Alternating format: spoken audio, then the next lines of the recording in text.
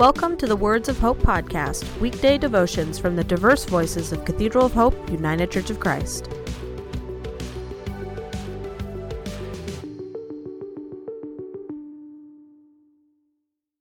The devotion for today, Friday, August the 7th, was written by Dennis Bolin and is narrated by Larry Carter.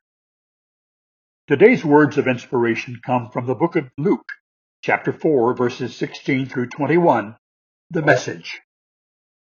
He came to Nazareth, where he had been reared. As he always did on the Sabbath, he went to the meeting place. When he stood up to read, he was handed the scroll of the prophet Isaiah. Unrolling the scroll, he found the place where it was written, "God's Spirit is on me. He's chosen me to preach the message of good news to the poor, sent me to announce pardon to prisoners and recovery of sight to the blind, to set the burdened and battered free, to announce this is God's year to act." He rolled up the scroll, handed it back to the assistant, and sat down. Every eye in the place was on him, intent. Then he started in.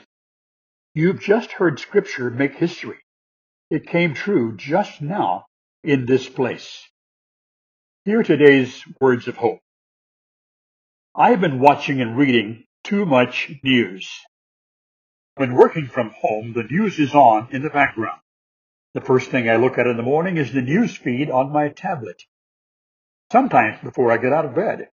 More often than not, the last voice I hear before I go to sleep is that of an MSNBC commentator. I watch or read even while I'm riding the stationary bike. The news isn't good, and I'm beginning to think it isn't good for me. I feel the images and stories pulling me down like a weight on my chest.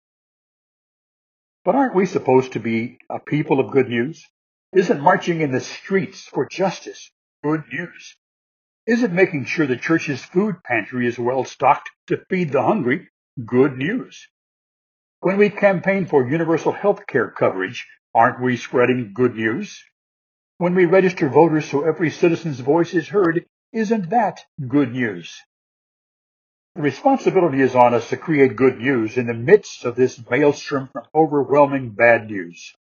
We are the bearers of good news.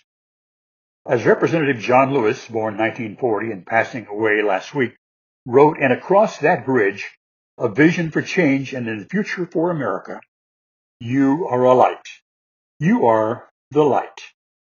Never let anyone, any person, or any force dampen, dim, or diminish your light. Release the need to hate, to harbor division, and the enticement of revenge. Release all bitterness. Hold only love, only peace in your heart, knowing that the battle of good to overcome evil is already won." We can deliver the good news the world needs, now more than ever. Let us pray. God of my being, I am your good news to the world. May it be so. Amen.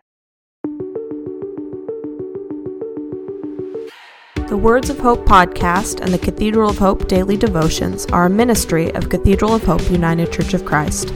To support this ministry, please subscribe to and share this podcast, follow us on social media, and donate through our website at cathedralofhope.com/give.